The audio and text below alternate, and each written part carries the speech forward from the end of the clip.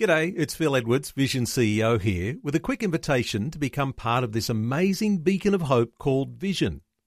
Together we can put our love into action to help people of all kinds build or rebuild their lives on the truth of God. Please consider the part you can play during our upcoming Visionathon appeal, remembering that it's your support that makes Vision possible, including this podcast. Audio on demand from Vision Christian Media.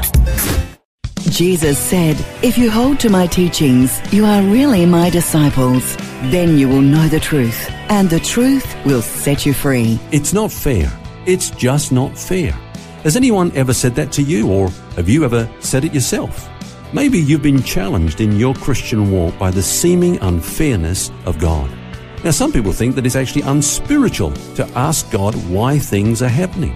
I once heard one preacher say, "Have you seen what happens to people who ask God, why this and why that?" Well, yes, nothing. You look at the Old Testament, and many of the Old Testament saints struggled with the issues that we struggle with today, but they were courageous enough to ask God, why? Maybe you're struggling right now. Don't suppress your question. Ask God why.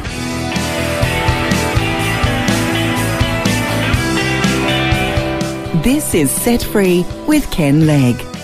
Hello and welcome to Set Free with Ken Legg. I'm Phil Edwards and we're grappling with a very valid statement that maybe you have even uttered yourself. It's just not fair. And if life is unfair, does that mean God is unfair? Welcome, Ken. It's a meaty one, this, and as I said, I'm sure many listeners have struggled with this, with different things in their life.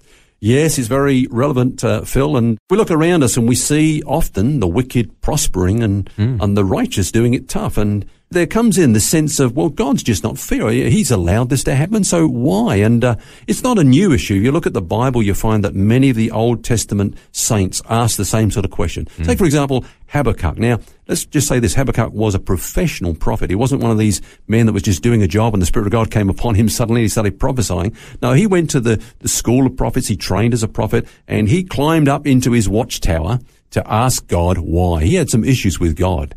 He's looking around in his society and he saw this very thing. The wicked are prospering, the righteous are doing it tough. Why, God? Why? And then God answered him and he didn't like the answer that God gave him. And so he said, well, that's not fair either. So he had it out with God. Now, he wasn't the only one. Jeremiah said this. Listen to what he said. He said, "Righteous are you, O Lord, when I plead with you. Yet let me talk with you about your judgments. Why do the wicked prosper?" So he was saying, God, I'm not questioning your character, but I just don't understand what you're doing, why you allow these things to go on. And he was big enough and bold enough to ask God why.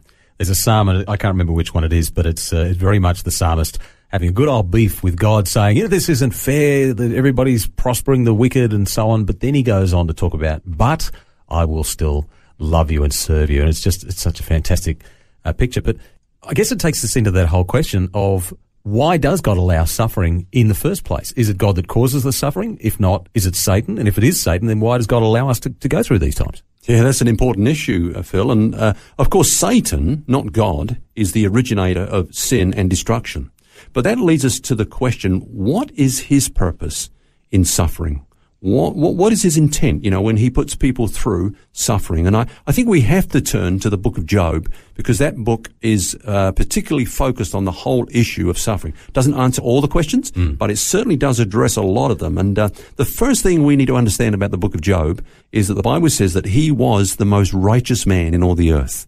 He didn't get what was coming to him. He didn't deserve, if we want to look at it that way, more than anyone else to suffer. And yet he seemed to suffer more than most people. He lost his possessions, he lost his family, then he lost his health. And of course, Satan's intent then was to get him to lose his faith, to charge God foolishly, as the Bible says. You remember his wife turned to him and said, "Curse God and die." Now that's the intent of Satan in suffering. You remember right from the beginning in the Garden of Eden, Satan came in and undermined God's love towards Adam and Eve. God's holding out on you. He won't let you eat of this tree, but why not? He's keeping something from you that's good for you. He doesn't have your best interest at heart. And this is a real snare of the enemy. He tries to trap us with this thing, thinking hard thoughts against God.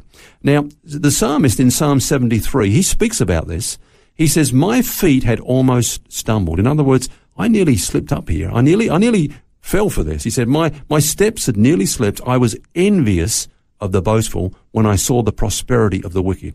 Then he said, surely I've cleansed my heart in vain. In other words, I've wasted my time living for God.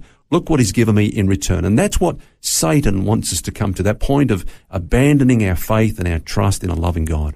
But couldn't you say, though, that if God allows it, doesn't that reality become a challenge to our faith and our ability to trust in God in the first place? It could be sort of counterproductive.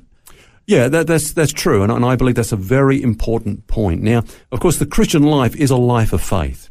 Now, it's easy to trust God when everything's going well. You know, I mean, we've all been to that stage where, hey, everything's going well. Why can't you trust like God like I am? Look what he's doing for me, you know. But when things are not going well, that's harder. Now, it's okay when things are not going well if you've got a word from the Lord. God has spoken to you. You hold on to that because faith comes from hearing the word of God. So you just hold on to that word and it gets you through that time. But what about when you're going through a difficult time and it seems like the heavens are as brass? You can't hear from God. It seems like there's just no word coming from heaven whatsoever. That's tough. That's tough. And that's the ultimate test of faith. It's easy to trust God when you can trace him, but when it just seems like he's not even there, well, he is there. It's just that you can't feel in a tangible sense his presence. But that's the ultimate test of faith. What do we do then? Well, I believe that we do a couple of things. First of all, we've got to trust in the character of God. We've got to trust that, you know, God is going to be faithful to us and that he's going to give us strength and grace to go through this time. And secondly, even though we don't understand what's happening right now, the word says that he will make all things work together for good to those that love God and to those who are called according to his purpose. So, a question is, okay, do you understand why you're going through this? Job certainly did not understand. I mean, we look at something like the book of Job and we say, well, it's so obvious because we're reading it with hindsight. You know, we read the back of the book. We read the end of the story. But you got to remember, he was going through this and he didn't have a clue. And he had to come to that place where he said, though he slay me, yet will I trust him. I don't understand what's going on. All I understand is that God is good. God is righteous. God is real. And I'm just going to trust him and go through it. It's a rocky ride for him. He asked some questions. He said some things that later on he regretted. But his faith in God was intact. He did not succumb to that temptation to curse God and die, to abandon his faith, to walk away from God. And pretty hard when your own wife is saying that to you and all your friends are deserting you and giving you bad advice. Yeah. He had that ability to not look at what was happening around him. And that's where I think we really get stuck in that. We just see what's happening. We can't see out of the pit that we're in.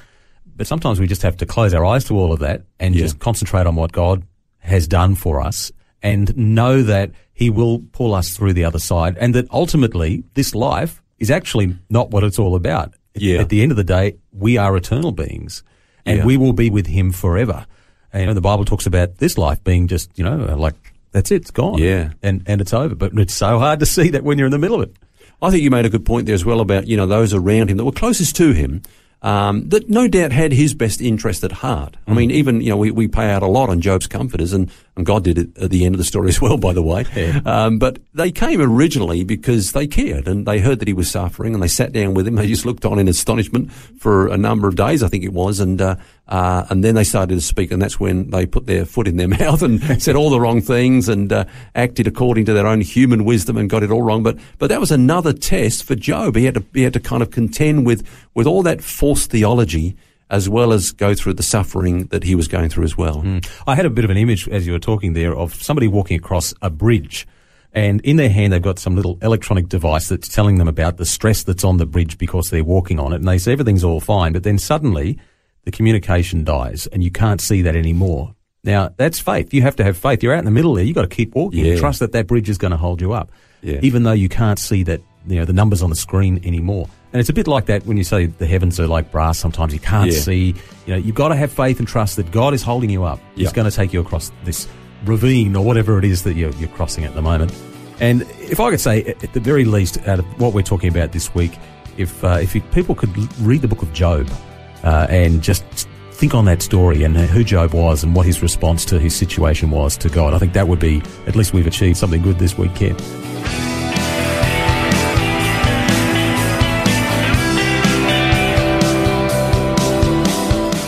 Well, that's where we must leave things today. Our series this week, When Life Seems Unfair. We'll have more tomorrow. And until then, remember, you don't have to carry that baggage. God wants you to be set free.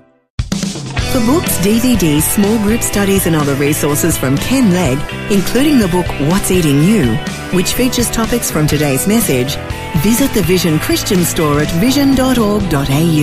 That's vision.org.au. This program is a production of Vision Christian Media. To find out more about us, see vision.org.au.